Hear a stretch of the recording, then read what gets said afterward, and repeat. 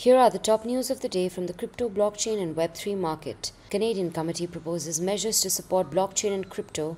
The report, which consists of 16 separate proposals, highlights advantages and the potential of blockchain technology in various sectors. Increased whale activity has seen the price of COMP, the native token of the DeFi protocol compound, soar to levels witnessed in early March. The Black Swan author Nassim Nicholas Taleb has trashed cryptocurrencies like Bitcoin for deficiencies, suggesting that the sector is a cult in an interview with CNBC. Binance's custody license application has reportedly been denied by Germany's financial regulator BaFin, adding to the exchange's regulatory challenges. Volatility among some fiat currencies has made stablecoins like USDC a more attractive option for payroll, according to HR executives.